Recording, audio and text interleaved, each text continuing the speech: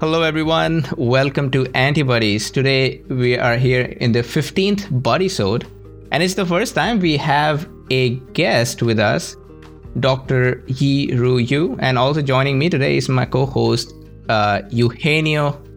Hey guys. Hello. And right before we start, Dr. Yi-Ru Yu is a postdoctoral researcher at Dr. Ping-Chi Ho's lab, that is at the Department of Oncology in University of Lausanne. Dr. Yu, thanks for joining us. You are our first guest. Yeah, it's my pleasure to be here. Yeah. Pleasure is ours. It's you have great work, and I can't wait to discuss about it. The article we are going to discuss today is titled "Disturbed Mitochondrial Dynamics in CD8 Positive TILs," or tumor infiltrating lymphocytes, reinforce T-cell exhaustion, and the first author is Dr. Yi-Ru Yu, right with us, and the corresponding author is Dr. Ping-Chi Ho. This paper has a lot of cool things that could guide what future cancer therapy could look like, and just because there is so much cool in this paper, it is also complicated. So because of that, we are going to discuss some basic terminology that everybody should be clear about before we actually start going into the results and the premise of the paper. All right, Eugenio, I'll let you do the terminology part. Sure. The first thing we're gonna discuss, and we need to discuss about epigenetics. And if you never have heard this word, epigenetics is a recent field of study that actually studies how does gene expression is regulated. And particularly epigenetics focuses on different marks within the DNA or in the histones that may shape the expression, whether it will turn on or turn off the expression of genes. And as we're gonna see during this paper, we know that tumor microenvironment reshapes the epigenetics not only on cancer cells but only on T cells that will lead to the opening of chromatin and the expression of different genes. And it's also because of the structure of the DNA, because you can say that it's heterochromatin or euchromatin. Yeah, because it's more loose or compact. Yeah, so it's also, if it's loose, so maybe the transcription factor can easily bind to the target site. Yeah. So actually, to be more specific, I think the different kind of modification on the histone is also important, because there are methylation, acetylation, and on different histidine, actually it has different function. So it's quite complicated. Yeah. Right. There are also different kinds of histones and they act differently. So that's, yeah. Anyway. So the next point that we need to discuss is the mitochondrial metabolism. And as we all know, mitochondrial is an organelle that help us for generating ATP. And for this, the mitochondrial membrane potential and polarity are actually essential for generating functionality. But and there's a point that during stress, of where if the mitochondria is actually not working, you will generate rust, particularly in the mitochondria, which is an indicator of stress. And if mitochondria is stressed, or a cell is under stress, the mitochondria needs, and correct me if I'm wrong, Dr. G, but the mitochondria needs to fusionate for a correct function, right? You mean fuse? Yes. I think you are talking about the mitochondrial dynamic, right? Because there are two different type of mitochondria, fuse type or the fusion type. Yeah. So actually, if we go back to the mitochondria activity, I think people always know that the electron transport chain, right? So it's really important for the production of ATP, right? And because of this ETC, so they will constitutively pump out the proton into the intermembrane space. Then this will create the proton gradient, and it's also called the mitochondrial polarity, right? So when this gradient is established, so when this proton just go through the ATP synthesis and back to the matrix, then you will generate ATP. So why mitochondrial membrane potential is important?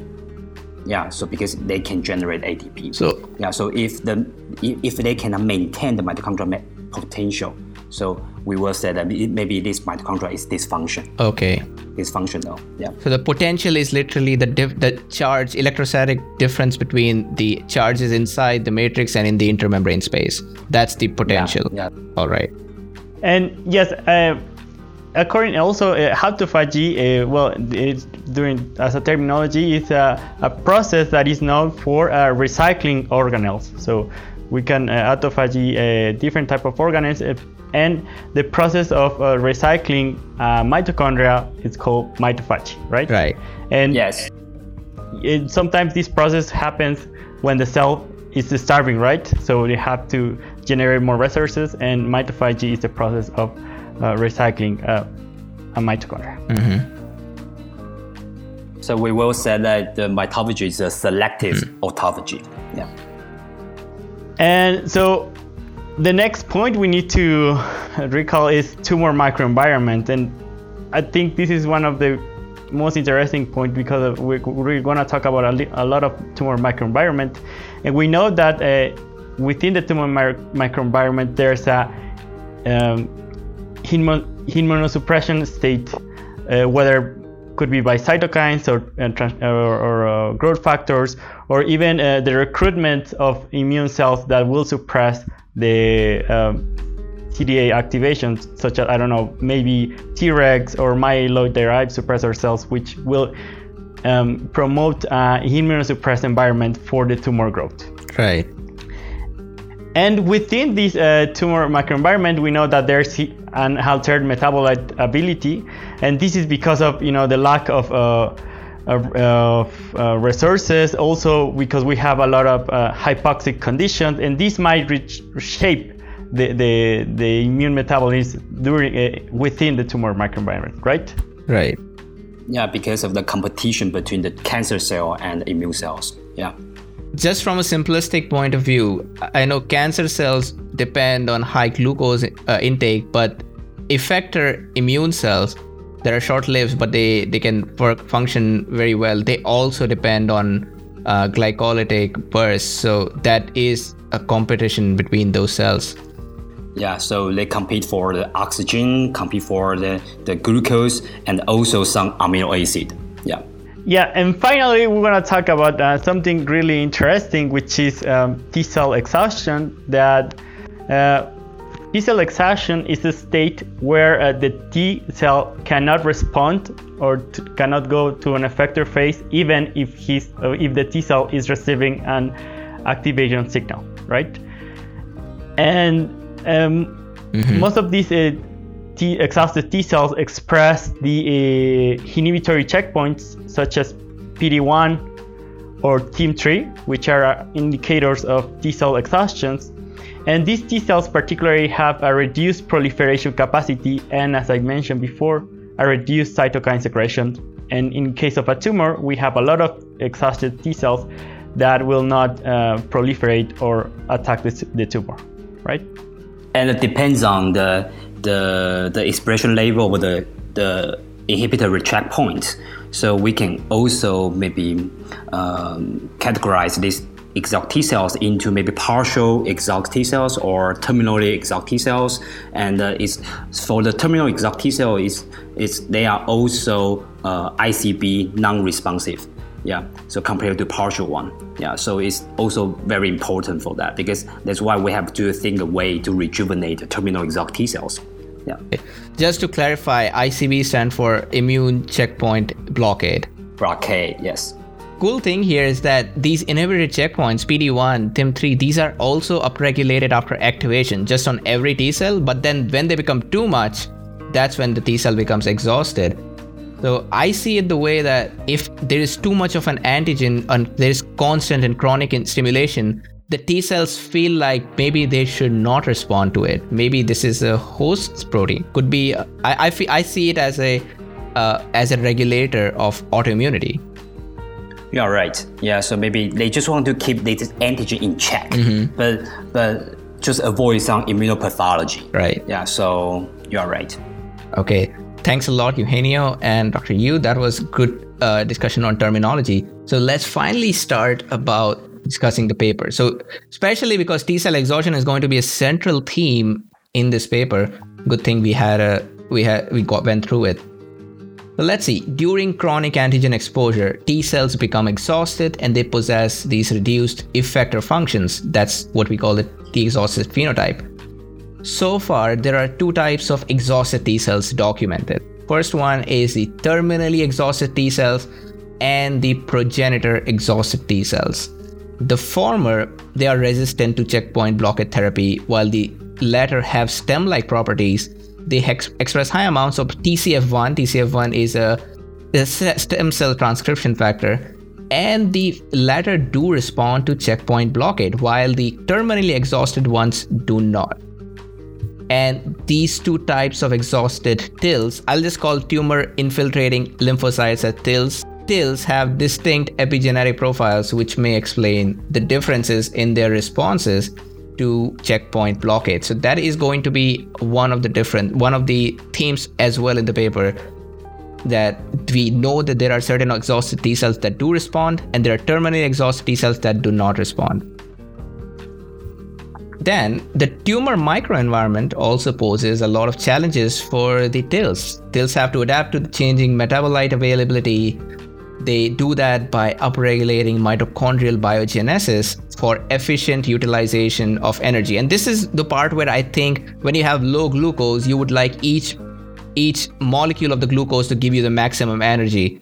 So increasing your mitochondrial numbers can be useful for the cells. Am I thinking in the right direction? I think great. A paper published before, they just focus on the PGC1 alpha, which is important for the mitochondrial biogenesis. They found that when they overexpress PGC1 alpha, yes, they can improve the anti-tumor immunity. Oh, okay. Yeah.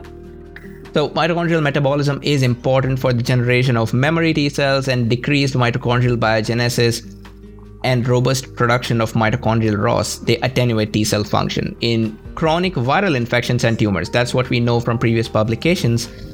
TILs also may have to readjust their metabolism with the changing tumor microenvironment, and therefore mitochondrial function is very important for their fitness. So with all that considered, the primary question the authors are interested in answering is if there is a link between T cell exhaustion and mitochondrial function. And I'll be honest, I was very surprised that we don't know already about this, because I thought this seems like an obvious link, but I'm really glad you guys took this question. Yeah, so I think the basic hypothesis is really simple, right? So we are just wondering whether when these T cells migrate into the tumor microenvironment, when they fail to deal with this metabolic stress, then will become exhausted T cells. Yeah, let's just like this. Yeah. All right, with that, are we good to dive into the results of the studies? Sure. So the first question is, do TILs adjust their mitochondrial function into the tumor microenvironment? And for this, the authors use a melanoma engraftment model and look at the mitochondrial mass using a staining that is called MitoTracker green. And also they're using a MitoTracker deep red, which somehow is an indicator of membrane potential. So with this staining, we have two parameters, the mass of the mitochondria and the membrane potential, okay? And in CD8, and the authors found that in CD8 T cells, compared to activated T cells in the draining lymph nodes, they have, sorry. So they were comparing these two parameters in the tumor microenvironment, or they comparing the draining lymph nodes or in the spleen. So So they found out that the MDR, the MitoTracker DPRED to which is the memory potential, to the MitoTracker Green, which is the mitochondrial mass ratio, was actually reduced in the tumor microenvironment, right? The TILs, yeah. So we have, if I'm correct, we have more mitochondrial, but they have less memory potential, right? Yeah, exactly. Yeah. The key parameter that they're using is the MDR to Mg ratio, the membrane potential per unit mitochondrial mass. So it's already normalized for how much mass you have. And this MDR to Mg ratio, I'm going to say that once again, because this is the constantly described throughout the paper. The MDR to Mg ratio will be used as a quality control measure for mitochondria. And they found that, right, TILs had lower MDR to Mg ratio. So could we say that these mitochondria are dysfunctional in the TILs? Yeah, that's a hint. Yes. So yeah, we already know that these TILs have worse or dysfunctional mitochondria compared to CD8 positive T cells in a distant site where the tumor is not there. Yes. Exactly. And also the authors corroborate that by looking at the structure of the mitochondria. So they found out that they have lower cristae number. They also have less mitochondrial DNA, and other parameters such as cristae volume or cristae length was also reduced only on the mitochondria from CD8 within the tumor microenvironment. Mm-hmm. So with this, with the first figure, the authors conclude that CD8 T cells accumulate dysfunctional mitochondria in the tumor microenvironment. Right. So the second question seems to be, are similar defects observed in antigen-specific TILs? So right now we're just looking at all the TILs in the tumor microenvironment, but is this thing antigen-specific? So the authors found two distinct populations in the TILs. One had normal mitochondrial structure, while the other subset had dysfunctional structure, which I am denoting as low MDR to Mg ratio. So the latter, the ones with the dysfunctional structure, they did have low ratios, and which depicts dysfunctional mitochondria. To see if the MDR to Mg low cells are also antigen specific, the authors used a tumor model that expressed ovalbumin, and they transferred OT1 T cells. OT1 T cells are CD8 positive T cells that have a TCR specific for ovalbumin. The authors see that there is a higher proportion of MDR to Mg low TILs compared to splenic CD8 positive T cells in the OT1 fraction. And these MDR to Mg low TILs also had higher ROS production.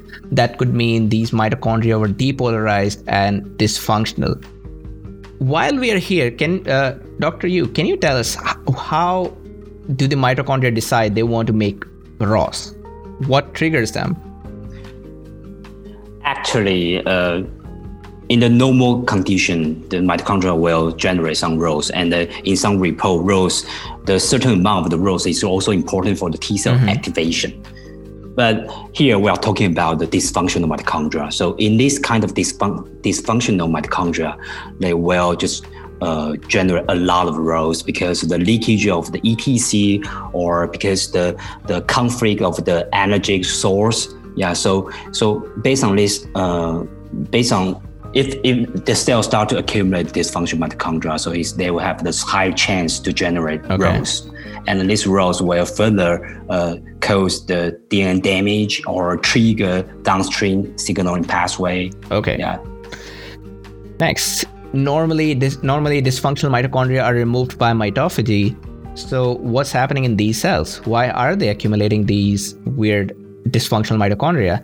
The next question, the authors hypothesized that there could be a defect in mitophagy in these tumor-specific, antigen-specific TILs. Again, the authors used a OT1 reporter mouse strain that expresses a visual indicator of mitophagy. I'm not going to go into detail about the visual indicator just for sake of sanity of everybody listening. There's a lot of molecules. The authors, so the experiment was repeated with the reporter OT1 cells, and they found that antigen-specific TILs did have lower mitophagy, and they also used an autophagy reporter system and found that autophagy was also reduced in TILs. Next, the authors wanted to see if the defected mitophagy is the cause of accumulation of depolarized mitochondria. So what they did is they generated a Parkin2 conditional knockout. Parkin2 is a protein that controls mitophagy. So they are conditionally knocking out Parkin2 in T cells specific to GP33. Now this is a different peptide here, not ovalbumin, and they also are using T cells that are specific to GP33, right? So Parkin2 control So T cells that lack Parkin2, they should not be able to clear damaged or dysfunctional mitochondria.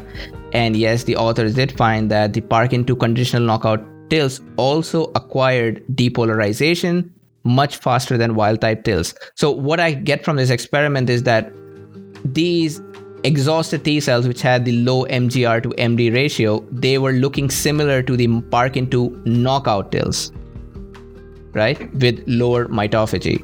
Yeah. Yeah. So Dr. Yu, before we go, so I got a question. What drives the Parkin2 expression on a cell? So it's always expressing that cell, and if you could overexpress this Parkin2 on a T cell, will they become like, I don't know, like hyperactivated? So in order to answer this question, we have to know what is the underlying mechanism that what is the Parkin mediated mitophagy machinery. So actually Parkin, I think it's well known in the neuroscience, right? Because Parkinson's disease, this gene is known for that. So Parkin actually is a ubiquitin E3 ligase. So when you overexpress that, maybe you will cause some ubiquitination in the cells. But actually the regulation is that there's another partner called PINK1. So in the normal condition, the PINK1 will degrade. But when the mitochondria accumulate damage, so PINK1 will be stable on the outer membrane of the mitochondria. So this protein will recruit Parkin to the mitochondria, and Parkin will start to do the ubiquitination for the protein on the outer membrane. So, and this ubiquitinated protein will be recognized by the autophagosome.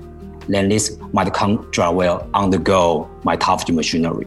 So if you just overspread Parkin, maybe it won't trigger the mitophagy event because you have to have the damage in the mitochondria, and the PINK1 need to be stabilized first, right? So it's hard to say. But it's absolutely required for mitophagy, definitely. So if you remove this, then there is no mitophagy happening. Ooh. So summarize this figure. TILs have defective mitophagy, which may result in the accumulation of dysfunctional mitochondria.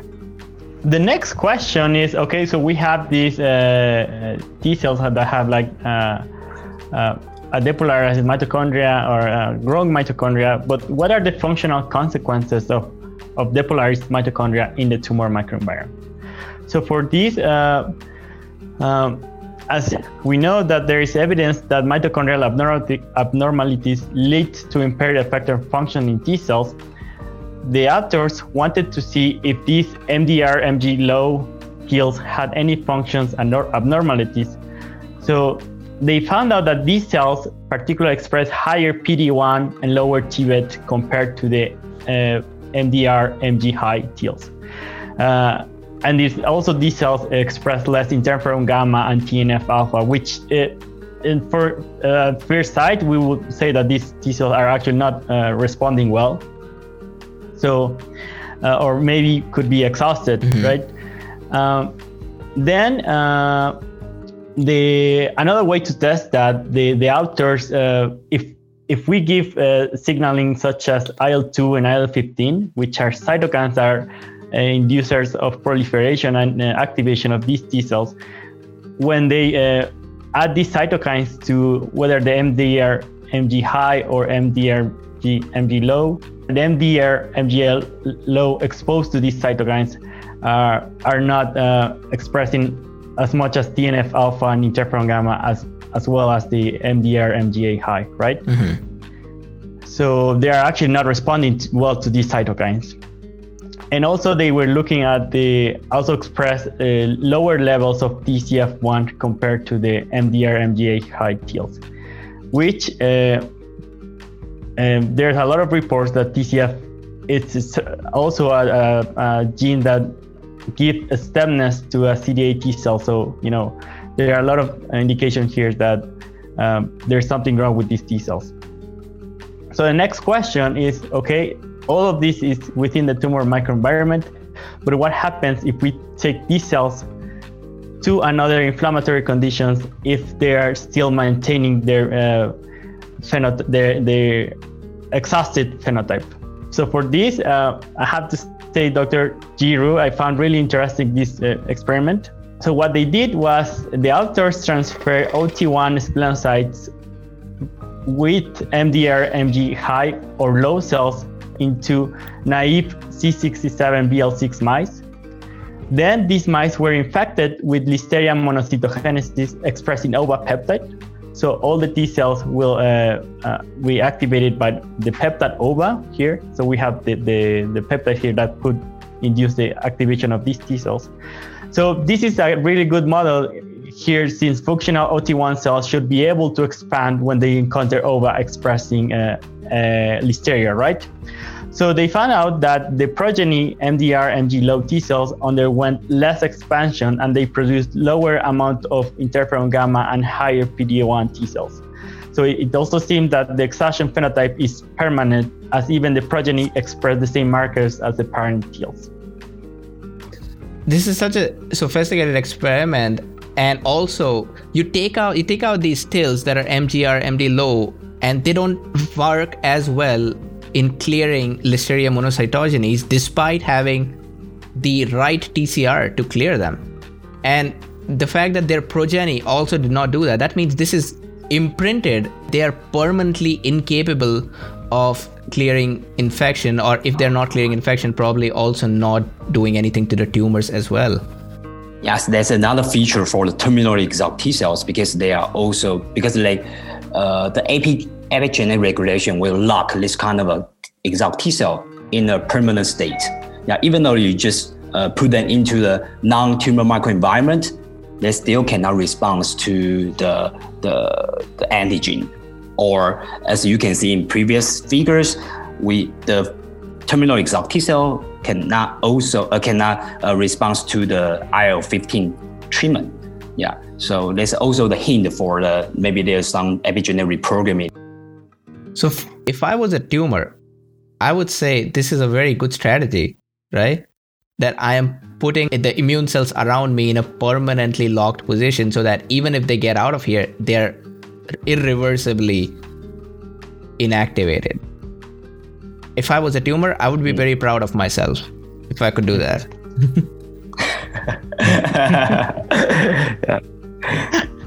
Anyway, yeah, how can we summarize this figure? Yeah, to summarize this, the MDR-MG low TILs may represent the terminally exhausted TILs that are permanent dysfunctional state. Okay, so that brings us to the next question.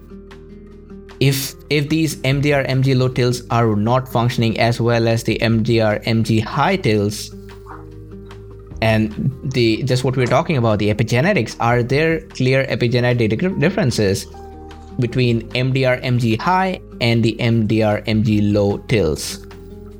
Without going in too much detail, we saw that there was increased accessibility seen with memory-related and stem cell-related transcription factors in the MDR-MG high TILs.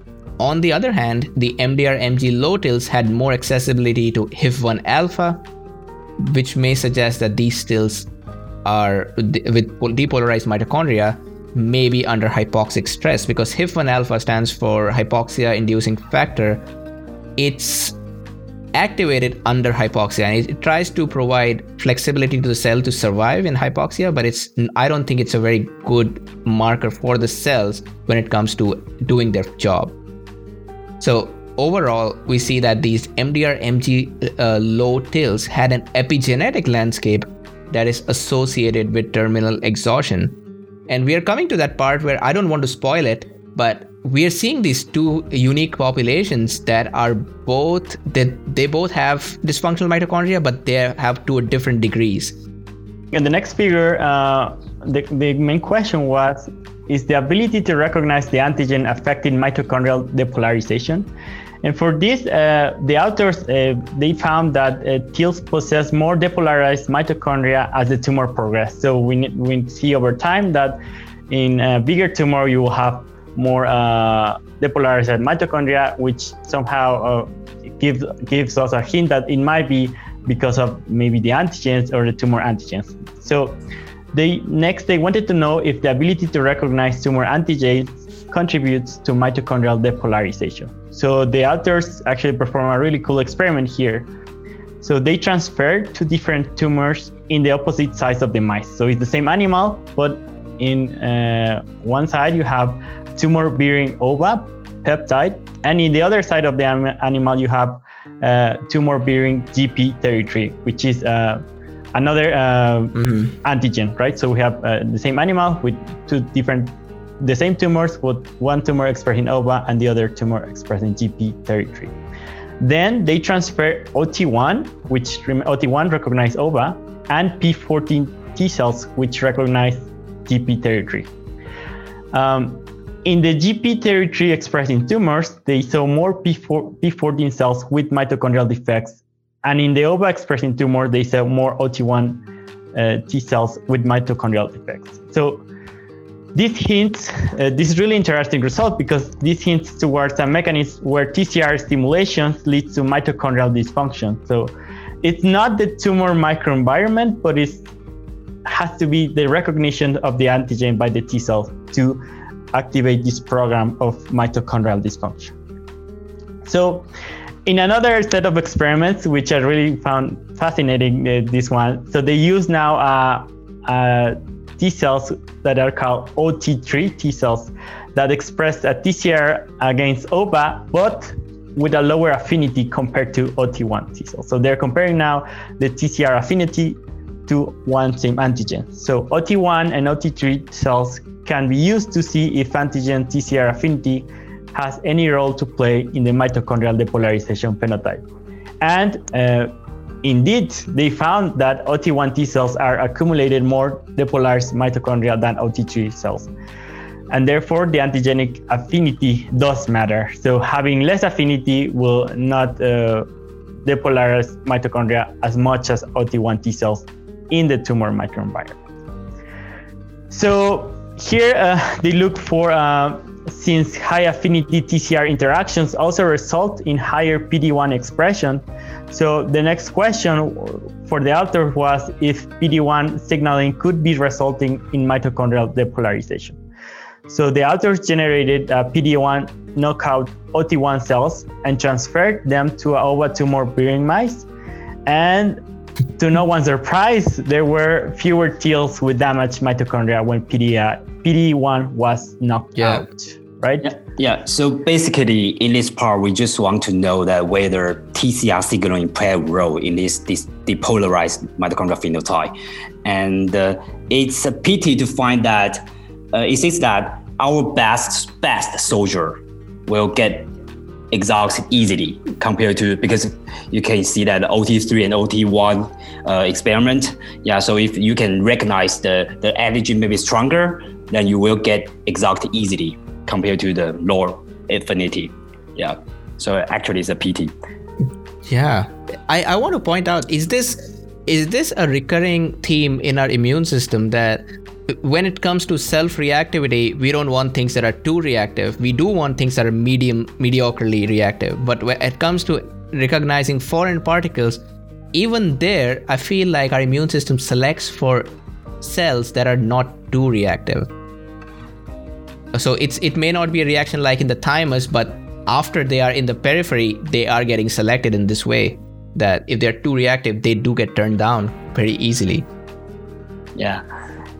And then we also checked because we use the transgenic TCR model, right? Mouse model to do that. Actually, we also analyzed the human tumor samples and to do the TCR repertoire. So we also found that the low population showed higher clonality. So actually, it's similar to the finding in the mouse model. Yeah. Thank you, Dr. Yu. So to summarize this figure, both TCR affinity and PD-1 signals drive the accumulation of the polarized mitochondria. So we got a very good link between. We're almost there, because T cell exhaustion is linked with these two parameters: TCR affinity, TCR interaction, and PD-1 signals, and now we are linking them directly with depolarized mitochondria. But I also want to mention one thing, because Peter already know that the TCR signaling will block autophagy. Oh. Yeah. Okay. So they will block the autophagosome formation. So that's why we start from the mitophagy in the early, maybe in the figure 2. But we just want to know whether TCR really play a role in this one, because we know that TCR will affect mitophagy or will affect the autophagy through the mTOR signaling. Yeah. So it's known. So we just try to link everything together. Yeah. That's pretty cool.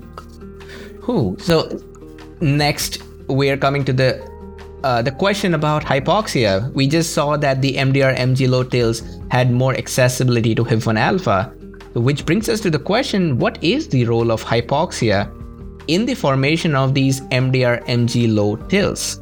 The authors hypothesized that the tumor microenvironment, hypoxia, and TCR stimulus, they all may be inducing this dysfunctional phenotype in the CD8 positive TILs, possibly synergistically, all working together to make a bigger effect. To figure this out, they used T cells from the mitophagy reporter mice. These are mice that have a reporter system that reports mitophagy. They did an in vitro culture and found that TCR stimulus and hypoxia, but not tumor conditioned medium, was sufficient to reduce mitophagy in T cells in vitro. So it's not just the tumor. So tumor conditioned medium is a surrogate for tumor microenvironment here. And they're showing that it's not just tumor conditioned medium, not even a requirement, just a lot of hypoxia and TCR stimulus is enough to reduce mitophagy. And this brings me to just what Dr. Yu was saying, that we already know that TCR stimulus reduces mitophagy. Yeah. And adding tumor conditioned media did increase the percentage of MDR to MG low T cells over time, but yeah, it was not absolutely required. It did help, but not a requirement. The authors wanted to see if the MDR-MG low T cells, which they just generated in vitro, using the hypoxia and a lot of TCR stimulus, would behave like the exhausted TILs. So they transferred these in vitro cultured OT1 T cells into naive mice, and they did the same experiment with challenge with Listeria monocytogenes that expresses OVA. These in vitro generated MDR-MG low T cells had reduced proliferation capacity, cytokine production, and they also had increases in PD-1 and LAG-3. LAG-3 is another immune checkpoint. These in vitro culture T cells were closely mimicking the exhausted TILs. Now, I'm just surprised that it was that easy. You just tried. No, you know, when we saw this result, we were quite excited because we only culture these T cells in vitro for 30 hours. Only for 30 hours under this condition. Then we can artificially generate exhausted T cells. Oh man, seriously, this is extremely useful. Useful for what?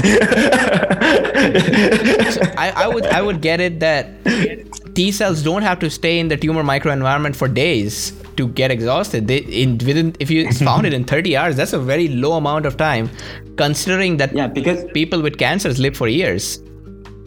Yeah, because you can imagine that, because we always said that they have to exposure to the chronic antigen, right? So but in this case, we only put the T cell signaling for 30 hours. Yeah. Then, so it also gives us a hint that maybe mitochondria will be the key. Mm-hmm. It's not because of the TCR. Yeah. I had one question, because on my bachelor's thesis, I worked with hypoxia. They were not really good results as yours, but I was wondering if you have like a HIF knockout T cell, they will never become exhausted? No? I think it's not a big point, because the hypoxia is a trigger, because under hypoxic condition, cells cannot engage OXPHOS, right? They cannot engage the mitochondrial activity. So actually, the HIF-1 alpha will trigger them to use a glycolysis, right? But in the tumor microenvironment, the glucose will be deprived. Oh. Right? So they cannot get enough glucose from the environment or from the tumor condition medium. So they cannot get enough glucose. So actually, this creates a conflict of the energy source. So they don't know what to do.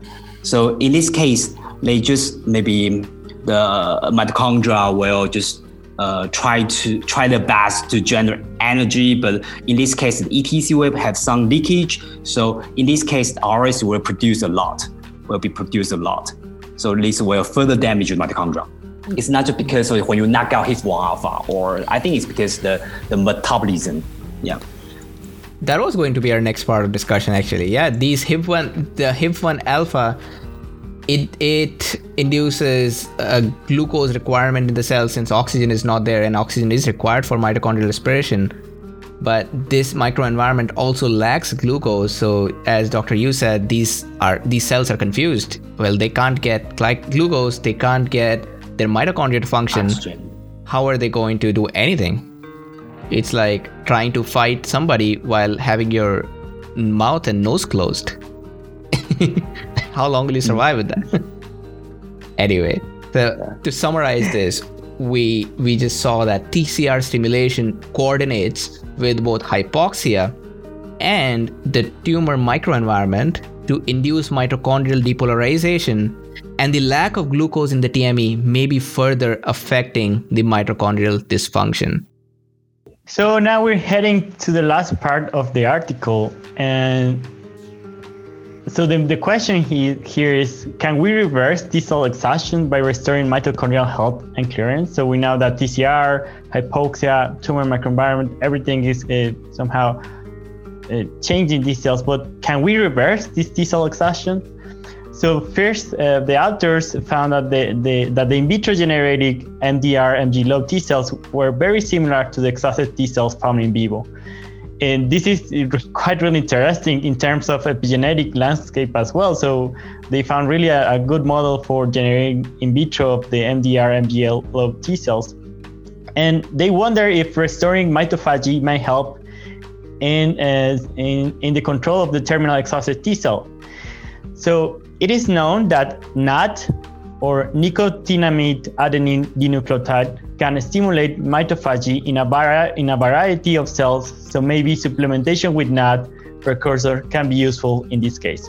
So the authors treated in vitro T cells cultured with NAM, or nicotinamide and NR, which is nicotinamide ribocytes, and found out that there was a reduced accumulation of depolarized mitochondria and reduced levels of mitochondrial ROS in CD8 T cells. So somehow they were rescuing this mitochondrial function and CD8 T cell function. Can I ask something here?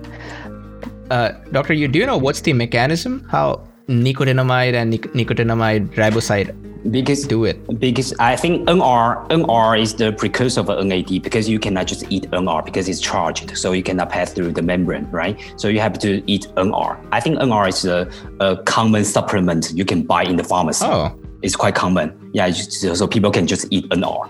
Yeah, so when you increase the NAD level, I think the NAD is an important cofactor to another enzyme called SIR1 and the SIR3, which can do some post-translation modification on some target gene like transcription factor involved in the antioxidant response or in some mitophagy machinery.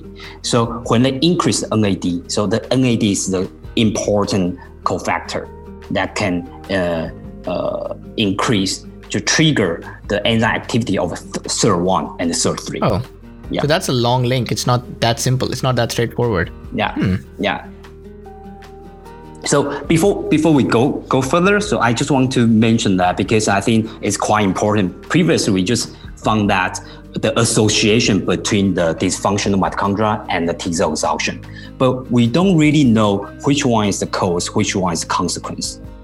So in this case, we just want to artificially generate the dysfunctional mitochondria without touching any T cell signaling, hypoxia, or tumor condition factors. Yeah, so we just use the compound. We just use the uncoupler to generate the mitochondrial damage artificially. And with this artificial generate low population, we still can see the same phenotype as we've seen before.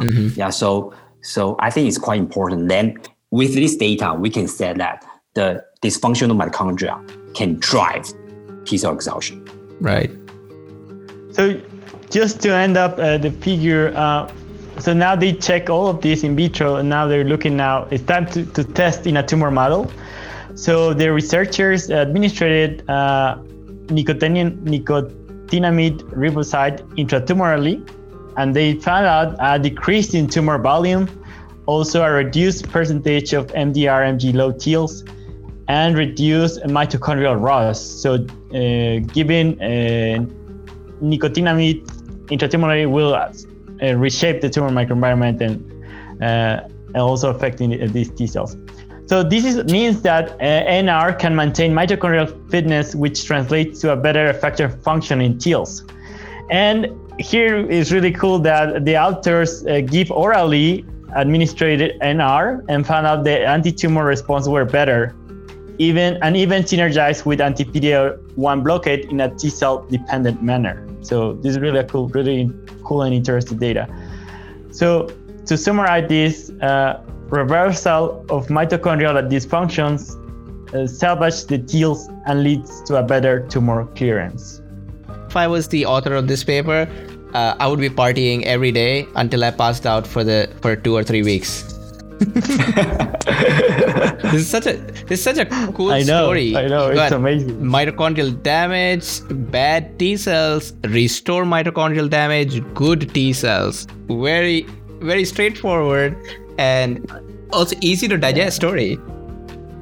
I think you guys already discussed something, I think about mitochondrial activity in T cells before, right? Yes. I think in episode 12, right? You mentioned that maybe the memory T cell maybe engage more oxphos and they will have the fused mitochondrial phenotype, and compared to whereas the effector T cell will have the feast phenotype, right? So actually, we just want to know that whether mitochondria just serve as a signal hub. They can just transmit the signal and maybe to determine the cell type, to determine the cell differentiation. Yeah. So maybe it's the source of the signaling. We don't know. We don't know. We just guess. Yeah. In this case, so when we generate the dysfunctional mitochondria, and this will lead to exhaust T cells. Right. Yeah. So what we can do just to prevent the accumulation of the depolarized mitochondria here. So we also did something. If the cell already accumulated depolarized mitochondria, and we just treat these cells with NR, we cannot restore their function. Oh. So we can only prevent, but cannot restore the terminal exhaust T cell. So it all because of the epigenetic reprogramming, right? So maybe NR cannot do anything on the epigenetic regulation. They can just work on the mitochondrial fitness. But once they already accumulate the dysfunctional mitochondria, the epigenetic already reprogrammed, then they can do nothing. So if I think of it in the right way, if let's say if somebody is in a terminal stage of cancer, they already have a lot of exhausted TILs, it won't work. But if somebody is in an earlier stage, then maybe NR supplementation could be a real thing. Yeah, maybe. Yeah, but NR is also important for the antioxidant. So maybe anti-aging, you can eat that. Yeah. Yeah. Wait, I'm going to buy a pack of NR today. You can try. Hope it tastes good. Start your own clinical trial. Yeah, on myself with one individual. Yeah, on yourself. So, Dr. G, I have a question. So, with the treatment with us, I totally get what you said here, but my question is, in the treatment with NR, will increase the numbers of MDR, MG high? Yes, will increase it. I think they just reduce the low population. Of course, you will see more in the high population. Yes, and but in this case, even in grabbing to the last point, even in like a terminal patient or with a, so I'm wondering, because of you have an increase of MG high TILs, which are the ones that respond to PD-1 blockades. That's why it actually works giving NR and PD-1. So yes, I was really curious about that, and the fact that this will also increase I guess it also increased the TCF7 expression, right? The NR. I didn't check if the NR can just directly increase TCF7 expression. I don't know. Yeah. Yeah, you would have to take it in an indirect way, that more MGR, MD high, and probably. But you say the expression of the TCF1, right? So you have to think about how TCF1 is regulated.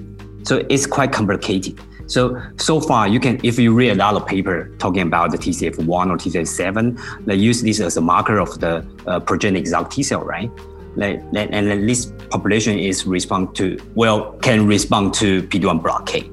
So we think that we said that the low population will be the terminal exhausted T cells, but we believe that the high MDMG high population is heterogeneous. There are so many different hierarchy of the exhausted T cell inside. So of course, maybe include some exhausted T cells, partially exhausted T cell, progenitor exhausted T cells. We don't know. Maybe. Yeah. So in this case, maybe we can treat NR, and then maybe they can specifically increase the progenitor exhausted T cell population. We don't know. Yeah. Maybe we can check that. Yeah. This is great. With that, we have looked at most of the paper, and let's come about the discussion part. Dr. Yu, how do you think this will impact the future of the checkpoint blockade therapy? Yeah, as I mentioned, right? So if we can really increase the progenitor exhausted T cell population, of course, it will help with the checkpoint blockade therapy. Yeah, especially the NR is quite easily get in the pharmacy. Yeah. Dr. Yu, I'm going to ask a very real, but you may find it to be not real, but I think it's a real possibility. What if 10 years later you get a Nobel Prize for this? What will you say to your audience? This part didn't write on the outline, so I didn't prepare this part. Didn't prepare for this part. Well, that's what most Nobel laureates do. They get a call in the middle of the night. They think it's a prank call. Actually, this question you should ask Pin-Chi Ho. I think he will be the one get the Nobel Prize of this one. Hopefully, if they're giving it to him, you get it too with him, because this is a pretty cool paper for that. And so we have a very cool connection between mitochondrial dynamics and the T cell exhaustions, which has plagued cancer therapy for a very long time. And I hope this helps propagating the research more, and we can find more ways to make anti-checkpoint blockade therapies much better. How can we summarize all of this?